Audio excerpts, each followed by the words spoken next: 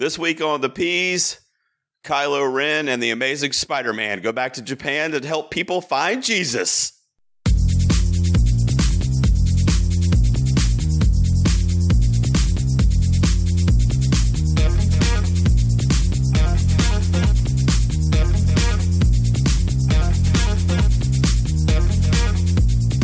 Ladies and gentlemen, welcome back to another episode of Two Peas on a Podcast, where we review the latest and sometimes greatest movies every week.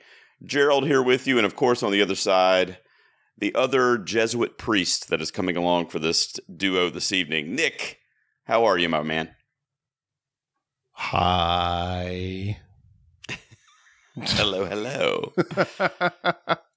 Gerald, what did I do to us? Man, this was my fault. Deep film. This was my fault, Gerald. This was my fault. Fault's one way to put it. It was a movie that was a blind spot for both of us, but Nick, it landed on Nick last week when we spun the wheel, and he chose Silence from 2016, the Martin Scorsese film starring Andrew Garfield and Adam Driver, Liam Neeson, and others. And we're going to be talking about that tonight. We're going to do that for our Roulette review this evening, and then we'll get back out to the theater for next week's review of Dumb Money. But before we do that, Nick, we start every episode with one big question, buddy. You gotta ask yourself a question. I have a lot of questions. Number one, how dare you? Mm-hmm. How dare you indeed pick Silence for this week? All right, man, I got a question for you that I kind of thought of that's vaguely attached to the movie. It's not really directly related to the film in any way, but it just kind of made me think of this question. It's a question that I've asked people in the past, and I've never asked you. So I'm curious what your answer will be. But my one big question for you this week, Nick, is if you could travel back with a close friend of yours, just you and your best friend, one of your good buddies, or whoever you wanted to take with you on this journey, what time period or what era would you like to travel back to and explore? I don't know. Probably pre people. I don't even know. Oh, wow. I don't even know. And I think it would just be kind of unique to just like observe. I think it would be really interesting to go back to like certain periods in history and like observe if that makes sense. Yeah, sure. So you're talking about like zero, or what are you talking about? I'm just trying to think like think about like how many different things like have happened in like the history of the world. Yeah. That, you know, we have never witnessed and could never witness. We can only ever theorize about like those things, you know, like if the caveat is like, I can do it like no matter what, like, or whatever, and just like kind of be there to like witness like different things, like, you know, it'd be super cool to go see like a dinosaur or something. It'd be super cool to see like, you know, like the formation of life in different eras and different evolutions and things like that. Then I'd probably get eaten by like a, you know, giant fish with crocodile arm teeth or something. I don't even know. I'd for sure die wherever I go. I'm for sure dead. Like I'm not escaping there. So whoever's coming with me, welcome to your death sentence. Gerald, I'm bringing you. Yeah, it sounds like I'm going with you.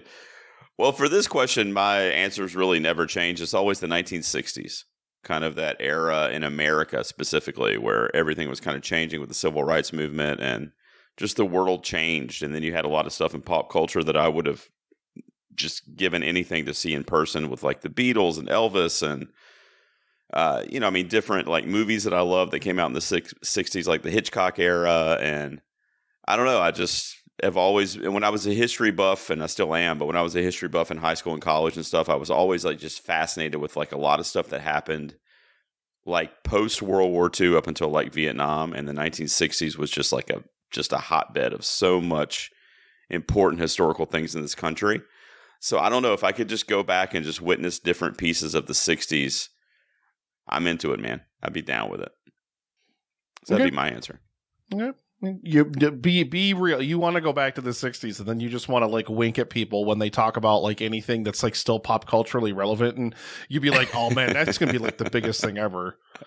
You just want to argue with people, and they'd be like, "No, man, this is like a flash in the pan," and you'll be like, "No, man, no, trust me. This is a big song on Spotify 50 years from now." I know. Yeah, that's what you'd be doing. You'd be like, "Oh man, I listen to this all the time on iTunes," and they'd be like, "What?" That'd be you. iTunes. That'd for You brought sure out be iTunes. you. Wow, I didn't expect an iTunes drop tonight. I like that. All right. What's your one big question for me, man? Well, mine's a little bit simpler than that. So Andrew Garfield, I was reading, after I watched this movie, I was reading that Andrew Garfield abstained for a period of time to prepare for his role as a Jesuit priest in this movie. Yeah. Is there a film role that you would take where you would undertake that abstention? Like what would it have to be in order to get you to commit to an abstention? Well, it could be a documentary about my life. Fucking, it's just art imitating life, life imitating art. Yeah, I would do it, man. I mean, Garfield is a dedicated actor. I mean, we know that. I mean, we know his roles. It's true. I mean, we talked about last week how he just gives us all every role he's in, regardless of the script or whatever. So I gotta say yes, because I mean, I'm not an actor, but if I was and I was dedicated to the craft like somebody like Garfield, sure, man, I don't need it. I'm good. I'll just look at my Sears lingerie catalog from the 80s and make things happen. I'll be fine.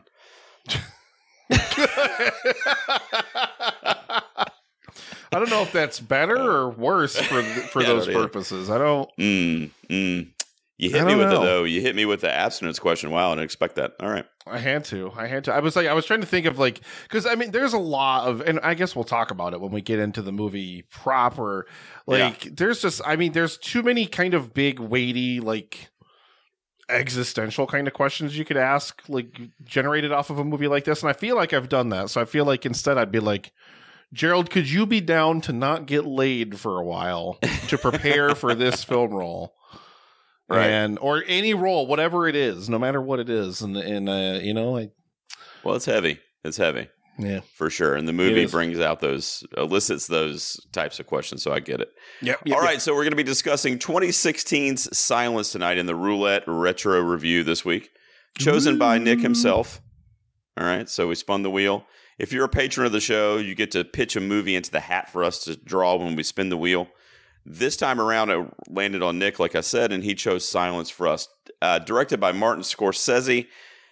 And before we get into it, before we start talking and breaking down the movie, Nick, we always give our score out of 10 up front. We have not discussed this with each other in advance. This is our individual scores out of 10 after seeing the movie. Damn it, this always happens. I think I'm going to score, and then I never score. It's not fair. All right. I'm interested to see. It's not fair. See, that would be you with the abstention. You'd be eventually going on like a tirade, be like, I played this movie role years ago, and this hasn't happened for me. And why is this still happening? Yeah. just the sadness that you would experience. I am interested to see how this one hit with you, and we'll get to talk about it. But first, let's give our score, Nick. Here we go. Count us in, man. No, I refuse. 0, 2, 5, 9, 18, 44, 5 out of 10. 8 out of 10 from me. 8 out of 10. And I cannot do that math. 8 out of 10 from me, 5 out of 10 from Nick. That's a 13, Gerald. So divide that in half. 6.5, is that right? My my favorite part of the show every single week is your absolute struggle to complete second grade mathematics. Every single week. It's a 6.5 from the piece, cumulatively 8 from me, 5 from Nick. All right, I'll start. So Martin Scorsese, one of the greatest filmmakers of all time, definitely one of the greatest living filmmakers, has a resume to weep at when you look at it, just some all-time classics. This movie, for some reason, was a blind spot for me, and I look back at his filmography, and this is the only one that I had never seen at one point or another. So I have now seen his whole filmography, I'm happy to say. So I appreciate you recommending it for that reason. I love this movie for a lot of different reasons, which we'll get into with the spoilery talk most likely, but just generally speaking up front, I like how it was extremely different from anything in Scorsese's catalog. It felt very personal and intimate from a filmmaking perspective. I felt like this was a story that he must have really connected to. I had read that he bought the rights to it in 1996 or something like that. And it was in the 80s. Oh, it was in the 80s. It was in the 80s, I think, yeah. This one's been gestating for a long time. So something that was obviously really important to him, but I just love how different it was. And it was very subdued and poignant. There were a couple of scenes that were kind of violent, if you will, that kind of spoke to a little bit more of Scorsese's kind of repertoire. Yep. But for the most part, no pun intended, this is a pretty silent movie. Like, it's pretty quiet, it's pretty subdued, and you have to connect to really Garfield's character for the most part. I mean, if you're not connected to him, Rodriguez, then it's going to be tough to kind of get through this journey.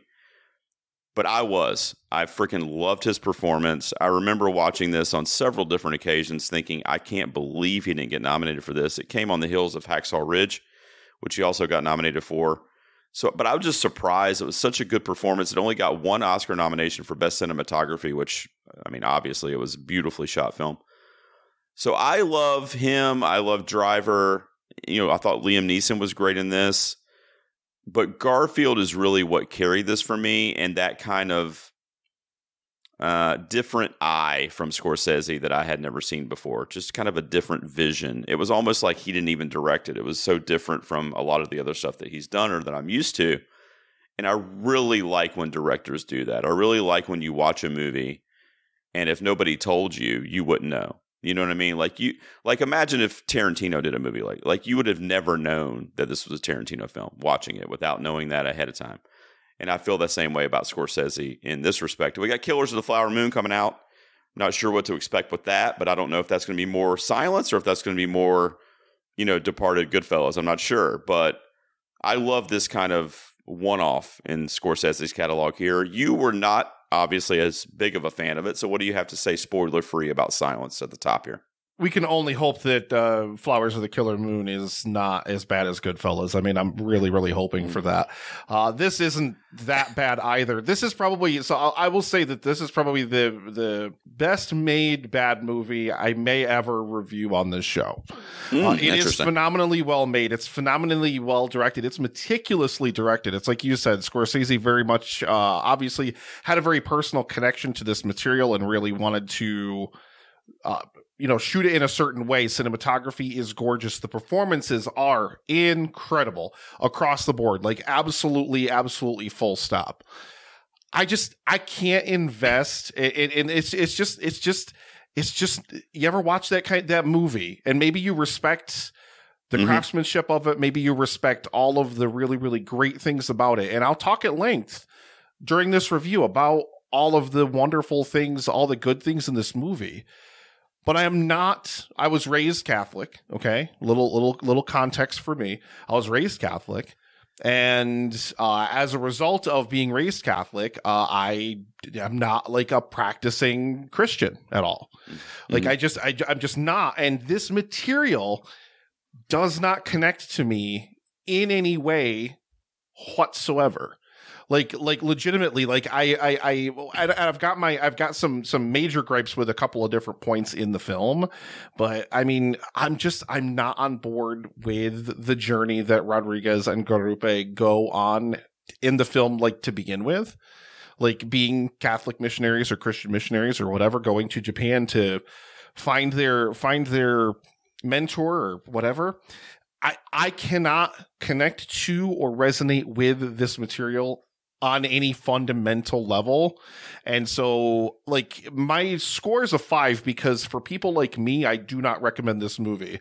From a craftsmanship standpoint, you're going to enjoy those aspects of it, but you're not going to get anything out of it. At the end of the day, you're going to be like, that was 2 hours and 40 minutes I spent watching that thing. But if you're somebody who can connect to some kind of material like this, and if, maybe this movie will connect into your own faith and, kind of take you on that journey with it or whatever, I feel like maybe you'd get a lot more out of it than somebody like me. So we're going to go ahead and peel back the spoiler wall because I want to kind of touch on what you talked about there, but that'll kind of lead us into talking about wherever you want to go when we're talking about Silence here. So going forward, guys, if you have not seen Silence from 2016, come back after you've seen it or skip ahead to the next segment on the episode. So to kind of piggyback on what you were saying there, Nick, I am not religious at all at this stage in my life. I would say, to give people a little background, kind of like what you did, my grandmother was a devout Catholic. I mean, she was borderline second cousin to the Pope. I mean, she was like, just full blown. And I grew up Catholic as a kid. But when I got into college, and particularly like the last, 15 years or so, I've just kind of, quote unquote, lost my way in terms of religion. And not necessarily an atheist. My wife is, but I'm not. I mean, I feel like there's something out there. Who knows? I don't know. Mm-hmm.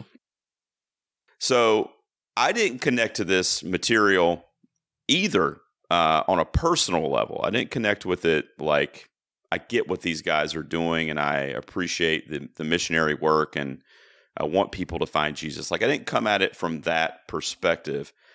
But looking at it as just a movie, I did connect with it through Rodriguez's eyes.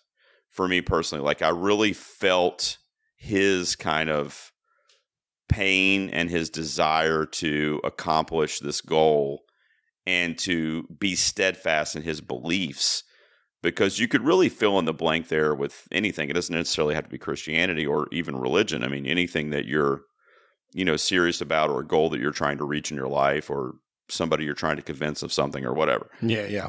So because of Garfield's performance, like, I'll just tell you real quick and then I'll flip it back over to you. But like and this is a long movie too, by the way. That's one of my points off for this, really. I didn't feel like this needed to be 240. Like this, we could have gotten there a lot quicker. You know what I mean? But the first like hour or so of this movie, I was kind of like, I almost texted you like, I hate you. Like, what the fuck is this? You know what I mean? But something happened, and I watched this late at night on like Tuesday night or something. I rented it on Amazon Prime, and I was by myself in my living room, and something happened after that kind of halfway mark where Rodriguez was kind of like on the run almost, like he was in hiding, and they were about to get him, and then they did capture him, and he was prisoner, and all those scenes in the jail that we got in the last half of the movie. Like, I just was so invested in, was this guy going to get away? Was he going to escape? Was he going to convince these people of his beliefs? Like, I don't know. I had to know. And I really feel like it was because of Garfield's performance and Marty's direction. I mean, I really do, because the first half of the movie, I was checked out. And then just something happened where I just had to know where it went.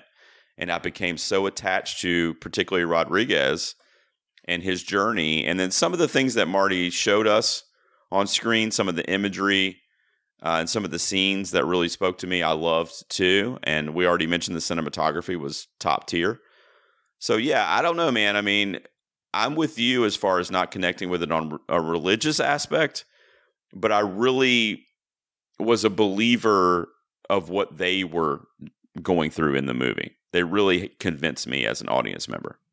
Yeah, and I don't know if it's my disconnect from faith that kind of kept me from really investing in that. But I mean, a lot of the movie is, this kind of like simultaneously they're searching for Ferreira, Liam Neeson's character, while also kind of simultaneously connecting with this kind of underground Christianity in feudal Japan, where there are, Christians are persecuted, obviously, and whatnot. And he seems like, for me, his character is so steadfast in his faith, literally like the entire time. And for me, his character is so like devout in his faith. Like, I don't know, like for me, and I mean, to kind of get to like the climax of the film, I mean, right away, like at this point, but like for me, I don't necessarily buy him like bowing. I don't buy him suddenly capitulating into like this life of serving the Inquisitor and damning other Christians, like, who are hiding, like, helping them investigate like all these different things, and et cetera, et cetera, et cetera. I don't necessarily think I buy the transition from like him being the devout Jesuit missionary into where he's under the Inquisitor's boot, if you will. I don't think he ever lets go of his faith. I think like the ending of the film is pretty clear in that regard. Like, he obviously still like holds his faith in that regard, but like, I think he lived in torture from that point on. I think he really lived in, his religion and his beliefs were like within himself, and he shared it with very few people for fear of obviously, what would happen. Obviously, I think his wife probably knew. She gave him the cross at the very, very end that he was holding in his tomb or whatever. So she probably knew. What was the young Japanese guy that kept showing up? And he, Kichijiro. Yeah, kept helping him throughout the movie. Maybe best he performance, by the way, and nothing against Andrew Garfield because I loved his performance, true, but best performance in the movie was Yosuke Kubozuka. I think I'm pronouncing that incorrectly, but fantastic performance. I agree. Easily the best performance of the movie for me. It doesn't get nearly the screen time that Garfield does, but like you mentioned, Garfield not getting nominated for like a Best Actor trophy for this, but like where's Kubozuka's nomination for a supporting, because definitely deserved, absolutely deserved. I could get on that board, absolutely get on that train with you for sure. I thought it was a tremendous performance, and he plays kind of that unsavory guy that cries wolf or whatever, and you don't want to trust him, and then comes around to be a sympathetic character by the end, and. Just a great performance all around. You're right. But what I was saying is, I see it as Garfield kind of like succumbing to the odds that were against him to save the other believers in that city or in that area, because he just kind of had to fold.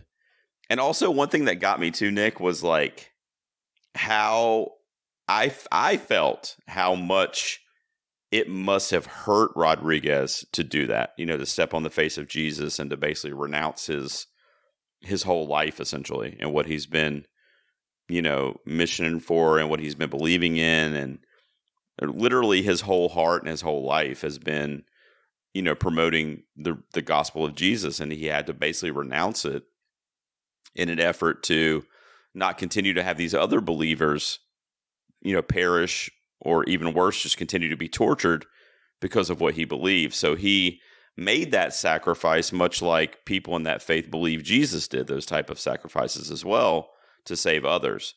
And one of the most powerful lines in the whole movie that really got me, man, was when, he was in jail and the other Christians were like in the pit being tortured. And Liam Neeson comes to him. He's like, look, dude, like, you can't win this. I mean, I'm paraphrasing, but he's like, you can't win this. Like, you can stay here and you can pray, but if you're going to do that, pray with your eyes open.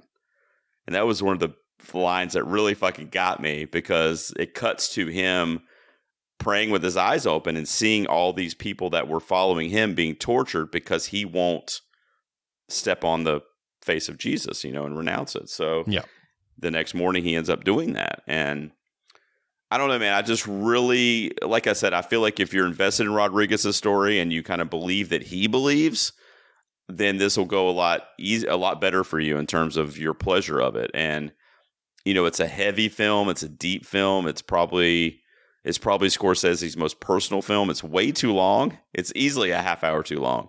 I think we'll probably both agree on that. But I liked it a lot more than I thought I would after the way the first hour was going. I mean, yes. Funny enough, you say it's a half an hour too long. You say it's half an hour too long, but I was reading there was another adaptation of this book made back in the 70s that is a half an hour shorter than Scorsese's version. Oh wow, that's what I read anyway, because I just did some some trivia reading about the movie and stuff like that after I watched it. And yeah, I remember reading that. So I just thought it was really funny that you specifically mentioned like this needs to be 30 minutes shorter. I'm like, well, gee, have I got the movie for you, bud? Wow.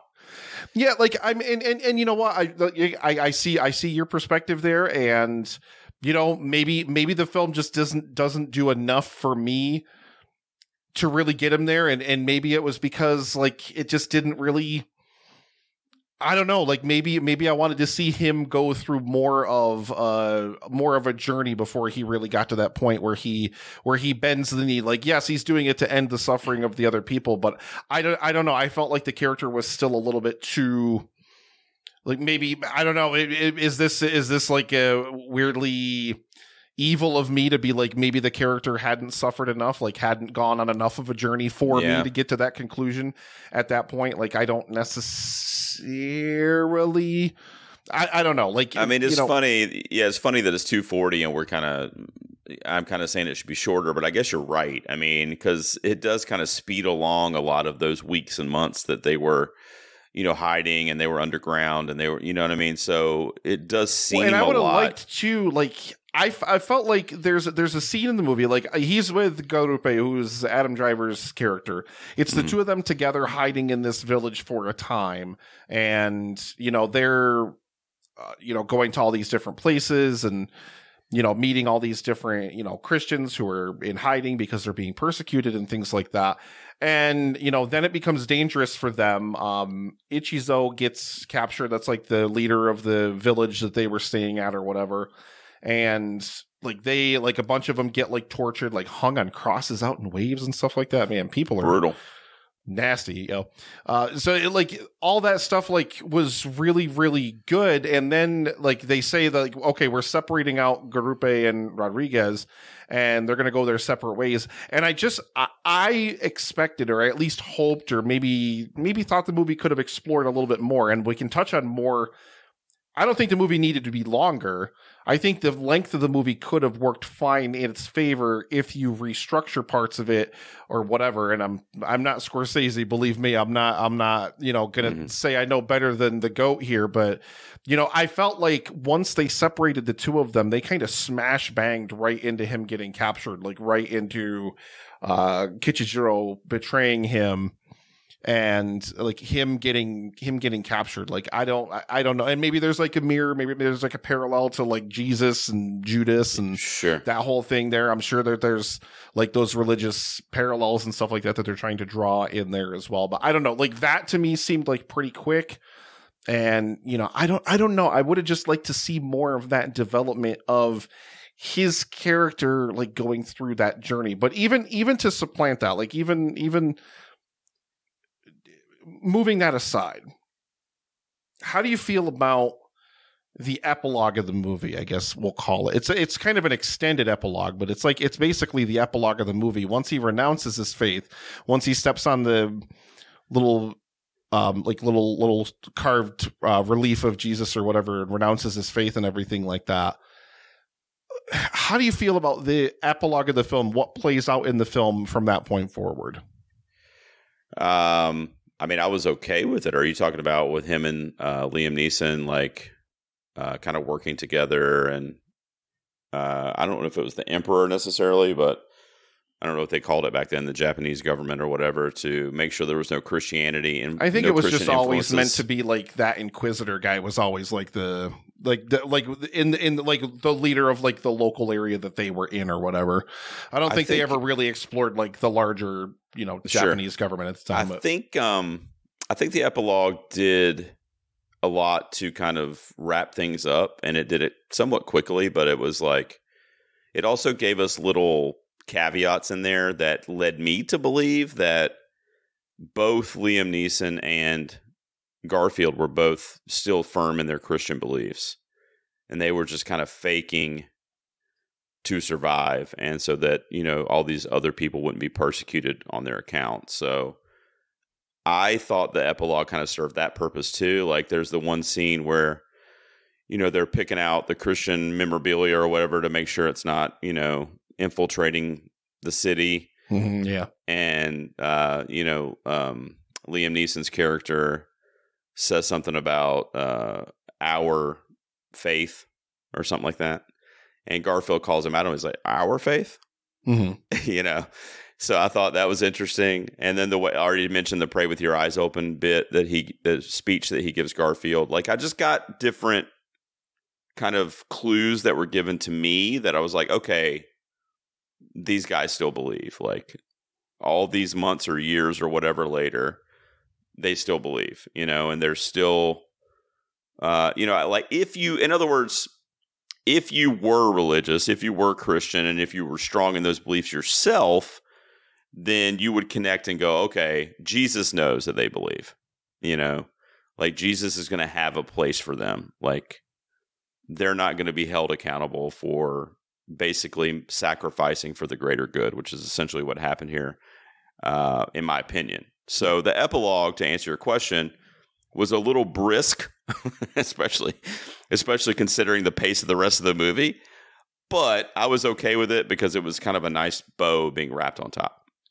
See, I really, and I think this is probably what dipped my score into a not recommend versus a recommend for me. I mean, like I said, it's if you want to watch a film that's really well crafted and really well acted, it's definitely a watch. But I think the epilogue falls flat on its face because it takes the movie away from Rodriguez. It's Rodriguez's journey. It's Rodriguez's story the whole time. And then it introduces this like Dutch missionary or like something like that, like way late in the proceedings, who basically just kind of gives it like as like this outsider's account of it instead. I would have liked to see like, and I see exactly what you're saying, like there's those little nuggets of different things, but like I would have liked to see if you want me to go along on that journey, that he is still devout, and if Ferrara is still devout and like they're still holding on to like little bits of their faith, why take the movie narratively out of Rodriguez's point of view and just kind of put it like, now instead of following along with his journey, now instead of walking along in, taking the steps with him, now we're just kind of like way over here, just viewing it from afar and like just doing it through this like third party's recounting of the rest of what happens in the movie. Like that for me, I really soured me on like I said, like the epilogue aspect of the movie, to where I don't even like, for me, the movie ends when he renounces his faith. Like for me, because I don't believe for a second, even when he renounces his faith, that he ever truly 100% renounces it. And the epilogue just only confirms that. Like, I feel like he was like too devout, like in everything, to where like he would have seen the value in stepping on the relief, in renouncing his faith to save other people. Regardless, like he would have seen like the sacrifice in that and the value in that, and think that was worth it. I think, I mean, I don't know. Like you said earlier, I mean, I'm not Scorsese, believe me. And I didn't write the book, which is one of the greatest books ever, or revered to be one of the greatest books ever from a religious perspective. But I imagine, or in my mind, it's because in that epilogue portion, they wanted to take the POV away because it kind of increased that mystery to where we don't know if he still believes or not. So if he was the one kind of continuing the story and still going through the POV and the narrative, then we're going to see point blank where he stands, because it's going to be through his eyes. But when it took that narrative away from him and gave it to someone else, then it's kind of like gives that ambiguity where it's like, we're waiting to see, like we're waiting for that moment. Like, okay, when's this dude going to shut up so we can find out, like, does he still believe? Or did he really, buy into whatever this Japanese culture is or whatever? So I think maybe, I mean, I don't know, but I think maybe that's why it worked for me, at least, because it did add that element of kind of mystique to it, where just for a split second, you were kind of like, I don't know, he's got this nice wife and like they're giving him all these riches, and especially from someone that's not religious. Do you know what I mean? Like I could easily be like, okay, well, but if you're deep rooted in that Christianity and in that faith, it would be a lot harder for you to accept that, obviously, because you'd be renouncing, those beliefs. So I don't know. I mean, just to kind of retort on what you were saying there. I mean, of course, I'm not entirely sure if that's the reason, but that's the way I kind of looked at it. What about some of the Scorsese-esque scenes in this movie? I want to know what you thought about it. You mentioned them on the cross in the ocean, which was really brutal. I mean, that was essentially like a old school waterboarding torture technique that you're just watching. I mean, because it was like real time, bro. I mean, it was like, that scene went on forever. That's an effective filmmaker really using the visual space to convey emotion and to convey to convey like the suffering and the persecution of Christians in that period in Japan. I mean, really, that is like masterfully done. I mean, that's just a master. That's literally the master at work. There's no other way to describe that. And then my favorite scene comes late in the movie when the dude gets his head cut off with the Japanese sword. I mean, that was some Scorsese shit right there. The horror guy, ladies and gentlemen, the horror guy. Yeah. All of a sudden, he saw some blood spray out. He was like, "Woo!" I was like, "Holy shit, Marty!" This is not the silence I've been watching. Marty can turn it on when he wants to. He can ratchet up the evil or the violence, the blood, the action, whenever he really wants to. And I like that this film doesn't need to revel in it. I think that that's to its benefit. It doesn't need to constantly show you it's not like a Passion of the Christ kind of thing where it needs to lay it on, ladle it on thick layers of sauce over the top, one right after the other. So you really get the point of how bad they're suffering and how persecuted they are. I think a few really good, effective scenes of it work better in this case. I think those scenes are great. Like I said, it's weird for me to talk negatively about this movie because I loved so many different technical aspects about it. I honest to God, I took nothing away from it. Yeah, you just didn't connect to it. I get that. I just didn't connect to it, and that's always the worst thing about. I would rather have a visceral reaction to it where I hated it, like I'm gonna with Dumb Money next week. Like I'd rather have a visceral hatred of a movie or something like that, so I can at least react to it or whatever. But this movie, I can recognize and understand and respect and love the hard work and craft that clearly went into this, how personal this was for Scorsese, the mastery of the performances, the dedication of the performances. I mean, Garfield spent a year closely studying being a Jesuit priest with an actual Jesuit priest. And he and Driver and Liam Neeson all lost a whole bunch of weight for this movie so they could be really emaciated looking. And the dedication, I may not ever do that kind of thing myself in terms of acting and dedicating myself to that kind of a thing or whatever. But I could certainly see their dedication to their craft and just the absolute mastery. I mean, again, we talked last week about this a lot with Under the Silver Lake with Garfield, about how great Garfield just is and how great he is to watch in literally everything. And that's the same is true here. He's easily one of the best parts about the movie. I mean, like I said, I think that Yosuke Kobuzoka steals pretty much every scene he's in. I think he's phenomenal, but that doesn't take away from how great and how investing Garfield's performance is in this film. I mean, has Garfield ever made, not has he ever made a bad movie, because Amazing Spider-Man 2 is a thing, but has he ever given a bad performance? And I think we tried to answer that last week, and I think even more so, no. No. I mean, this is probably top 3 of his for me in Silence. This is high, yeah. This is really high. I mean, Social Network, Hacksaw Ridge, probably this. I mean, honestly, the guy, it was, like you said, the dedication leading up to it, the preparation for it, how important it probably was for him to pull this off. And he did, in my opinion. I think it's a crime that he, at a minimum, get nominated for this role.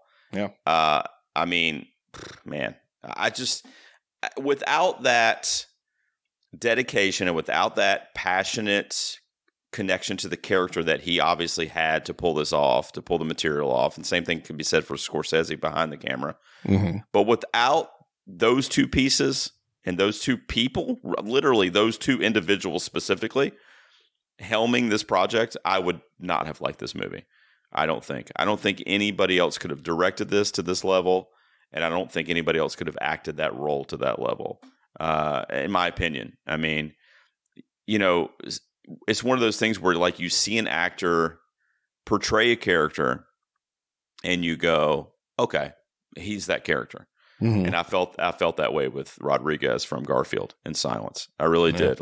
It's the reason why I love this movie as much as I did is, aside from the direction and the cinematography, is Garfield. I mean, that's really it. And I was along the ride with him, just like these followers that he had in Japan. I was one of those guys just kind of waiting to see, how he was going to get through with his message. And I was really bought into it. So I think it's probably top 3 performances of his career, in my opinion, this movie.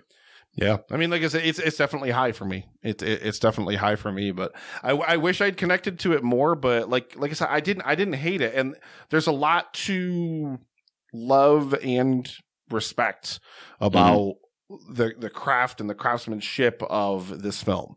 And I think that you'll get a lot out of it. Even going from my rating, I think you'll get a lot out of it. So We're going to wrap up, but before we do, I'm just curious, Nick, how did you feel about movies like Last Temptation of Christ, Passion of the Christ? Like, did you like any of those? Like the old, like Ten Commandments, any of those old religious kind of dramas, or did none of them hit with you? I really tend to steer clear of pretty much any of that kind of thing. I mean, now every Easter, Rebecca makes me watch Jesus Christ Superstar, which is an unmitigated masterpiece. There you go. Just because, if for no other reason than the guy that's like, I forget what the character's name even is, but his voice is like, it's really, I can't even mimic the voice. It's like really deep. And like every time you hear his voice, it's like, how's that even a voice that comes out of your body? It's so good. All right, well, that was our discussion of Silence from 2016, Martin Scorsese and Andrew Garfield tour de force performance there. Nick, thank you for picking it on the roulette wheel. Honestly, I'm not joking. Like, now my Martin Scorsese bingo card is complete, and my Garfield filmography is complete. I don't know. I just feel why this movie was super overlooked too. Like, I don't remember really any chatter about this movie when it came out. It's really niche, yo. Like, this is like a super niche kind of movie that it's only been like 5 years. But this movie, this bombed too at the box office. I was reading. Like, this movie does not have broad appeal. Number one, it's basically a religious drama, but not only like is it a religious drama, but it's also just. It's not super accessible. At least, and that's just from an outside looking in perspective. Like, that's not even like, there's a lot of good to take away from this movie. I saw like a lot of critics named this to like their best of the year lists when it came out. Like, and I can definitely see that. I can definitely see where, your love and appreciation for the craft, and, even maybe your love of the journey of faith and questioning his faith that Rodriguez goes on during this movie, how you could really come away like really, really high on this movie. But looking at it from like the outside in, this is as niche gets, yo. Like, this is like tucked away in a small little pocket somewhere. That's true. All right, well, we wrap up every episode, Nick. We head over to Facebook and check the fan page. Guys, you can join up over there as a private group, but there's a link below if you want to join up and give us suggestions every week and ask us some questions. Me and Nick dive into the comment section every week, and we draw out a question to answer that the fans have submitted. Nick, I shot him over to you there, man. You want to go first, or do you want me to pick one out here? So, I'm cheating this week, baby. I'm cheating this week. So, because Lindsay Dunn asked so many like really good questions that I really didn't want to not look at them, or at least one of those questions. But I'm stealing a second one. I'm stealing a second one from Destruction in Human Form himself. Jared Taylor asks, "What is the best Scorsese film?" I'm putting you on the spot right now. Knee jerk response. No time to think about it. I want to know. What's it for you, baby? What's the number one? Me? Dude, it's Goodfellas. Goodfellas is my like number 3 film of all time, bro. Dear God in heaven. Yeah, no, easy Goodfellas. Easy. Unequivocally one of the worst movies I've ever seen. No, it's one of the best. It's my number 3 of all time. One of the worst movies I've ever seen. That's one. Put that on a roulette wheel if you want to hear me have a visceral reaction to a movie. I think The Departed would probably be my number 2. But yeah, Goodfellas for me. What about you? I'm going to say, because I have a more personal connection to it and probably a more emotional resonance to it, I'm also going to say that Departed would be my number 2, but Shutter Island, weirdly enough. Yeah, that's a good one. Love Shutter Island. Absolutely adore that movie. And every time I watch it, I think I fall in love with it just a little bit more. I don't care if you saw it coming, Paul. It doesn't matter if you saw the twist coming. Like, knowing the twist is coming makes the film like this beautiful tragedy. Like, it makes the film 20 times better once you know the twist of Shutter Island. It makes it like 10 times better for me, because now rewatching it, I get to like uncover and explore all those different layers. Masterfully made, extremely well done. Not Goodfellas, please, for the love of God. Love Goodfellas. Anything but Goodfellas. Nope, that's my number 1. All right, my turn to pick a question, or you said you had another one, right? I got to sneak in here with one of Lindsay's questions. So I think we kind of touched on one of her questions during the conversation. She asked, in what ways does the movie position Rodriguez as a Christ figure and as a Judas figure? And I think we kind of answered that a little bit. I really think that Kitchijiro definitely is positioned as a Judas kind of character in the film. And I mean, we see the different, for lack of a better turn of phrase here, and I'm so sorry for this, but the crosses that Rodriguez has to bear to break him, to get him to a point where he would be willing to renounce his faith. So I think we touched on that one, but I wanted to specifically answer this question because she asked this question: of the three priests, which of them acts most priest-like from your understanding of priests? And I think for me, it's Garupe. You know, I think, and that's maybe more of like my take on and my feelings about religion influencing that kind of thing in there, because I feel like he's a lot more passionate in a lot of ways than Rodriguez. Would you agree with that, or would you disagree with that? I feel like he's more outwardly passionate. Maybe not more devout, maybe not more passionate about his faith, but more passionate in his actions. And that's more my experience with it and my understanding of it.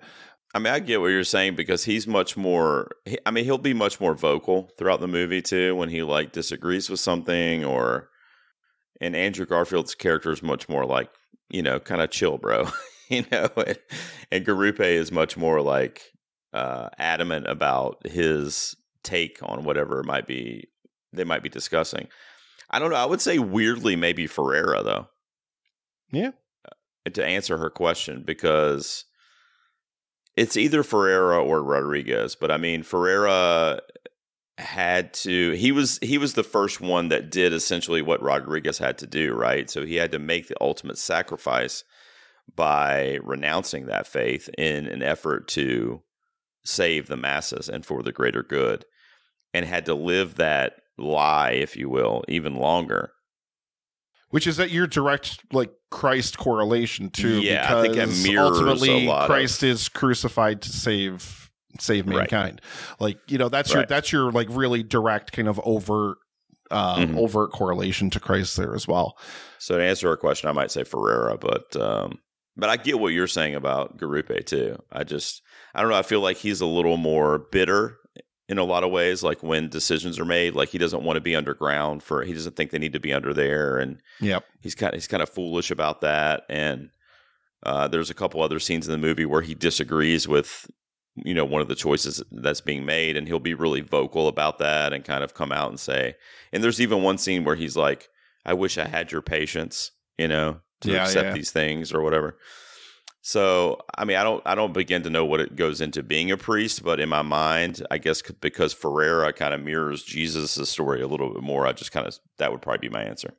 Yeah. And she asked, like, I mean, it was just a wild coincidence, Lindsay. I mean, we watched Under the Silver Lake last week, and I just honestly, like, I was on a Garfield kick when the roulette wheel landed on me, and I was just like, you know what? I know I haven't seen this movie of his. I've seen most of his filmography at this point. And it was wonderful that it turned out to be a blind spot for you, and it's Scorsese on top of it. So this was a tough one for me. So the question I'm going to grab out is the best director-actor duos. There's a question thrown out from Kayla McCoy, patron of the show. I love Kayla. I'm going to actually stick with Martin Scorsese. I could say De Niro, which would also be a good one, but I'm going to say Leonardo DiCaprio. Yeah. Every movie that he's in with Marty, I freaking love all of them. I mean, I haven't seen Killers of the Flower Moon yet. That comes out next month, but that'll be another one. Wolf of Wall Street, I freaking loved it. We already talked about The Departed. What else? Shutter Island, you mentioned. The Aviator. Yep. Gangs of New York, I loved, with Daniel Day-Lewis. Yeah. He just does a lot of good stuff, and he is always so committed in those roles. Like Leo's a great actor. Like, make no mistake. Like, I don't care what movie you're talking about or whatever. But when he's in a Scorsese movie, there's an 11 on that dial that he turns it up to. And he really, really goes there. And, you know, I thought he was good in The Revenant, but I can't believe that's his Oscar. With some of these movies that he's been in and some of these performances that he's given. So legit, that'll be it for me. And I love him. I love Leo so much. He's one of my favorite actors, literally, of all time. But dear God, why that movie? I know why. The best part of The Revenant is it Lubezki? Is that the cinematographer for that one? Is Lubezki's cinematography. Like it's unbelievably beautiful. It's incredibly shot. It's a beautiful movie, but not Leo's best. It's like it's Leo on his hands and knees in a giant bearskin outfit, begging and pleading with the Academy to please give him an Oscar. It's Basically. exactly what that's all it feels like. I feel like Hardy's better in that movie than Leo is. A lot of politics in that Leo one, for sure. Leo in Revolutionary Road, that's Leo's best performance for me still. Yeah, that's a good one. He's so good in that. Me, I hate to do this. I hate to do it, but I have to agree with you 100%. It's Leo Marty, man. It's okay. Leo and Marty. It's and that's the Shutter Island of it. That's the Departed of it for me. And you know, I haven't even seen like all of the Marty and Leo crossovers. Gangs of New York's another one that I definitely absolutely love. Like I've never seen Aviator. I've never seen Aviator. That's one of the ones I haven't seen. That's a good one. Yeah, like I mean, like.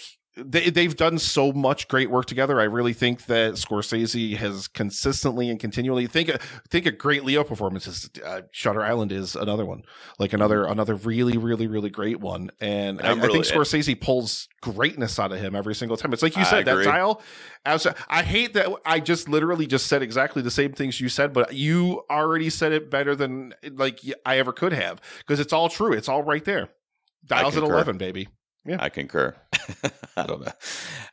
Yeah, I'm excited for Killers of the Flower Moon too for that reason. I mean, I've heard some great things, but I mean, even if I hadn't heard one whisper, I mean, you know, when DiCaprio and Scorsese get together, this is going to be something special. So we'll be covering that one on the show at the end of October. I'm looking forward to seeing that one when it finally hits theaters. All right, man, that was it for our discussion on Silence from 2016. Next week on the show, Nick, we're going to go back to the movies. Finally, we had a couple weeks off where we watched some patron picks, etc. But we're going to check out Craig Gillespie's Dumb Money, starring Paul Dano, the recent biopic that is about the GameStop stock fiasco from 2021. Literally like yesterday.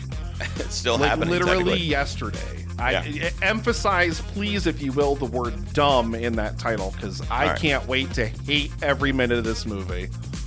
Nick has assured me he's going to watch this with an open mind. I already saw it, and I will hold my thoughts until next week. But your rating's lower than a 2, isn't it? You're going to give it a 1, aren't you? He's going to give it a 1. He's going to give it a 1. Was it better than The Room? That's a question that we can think about. Impossible. Next week.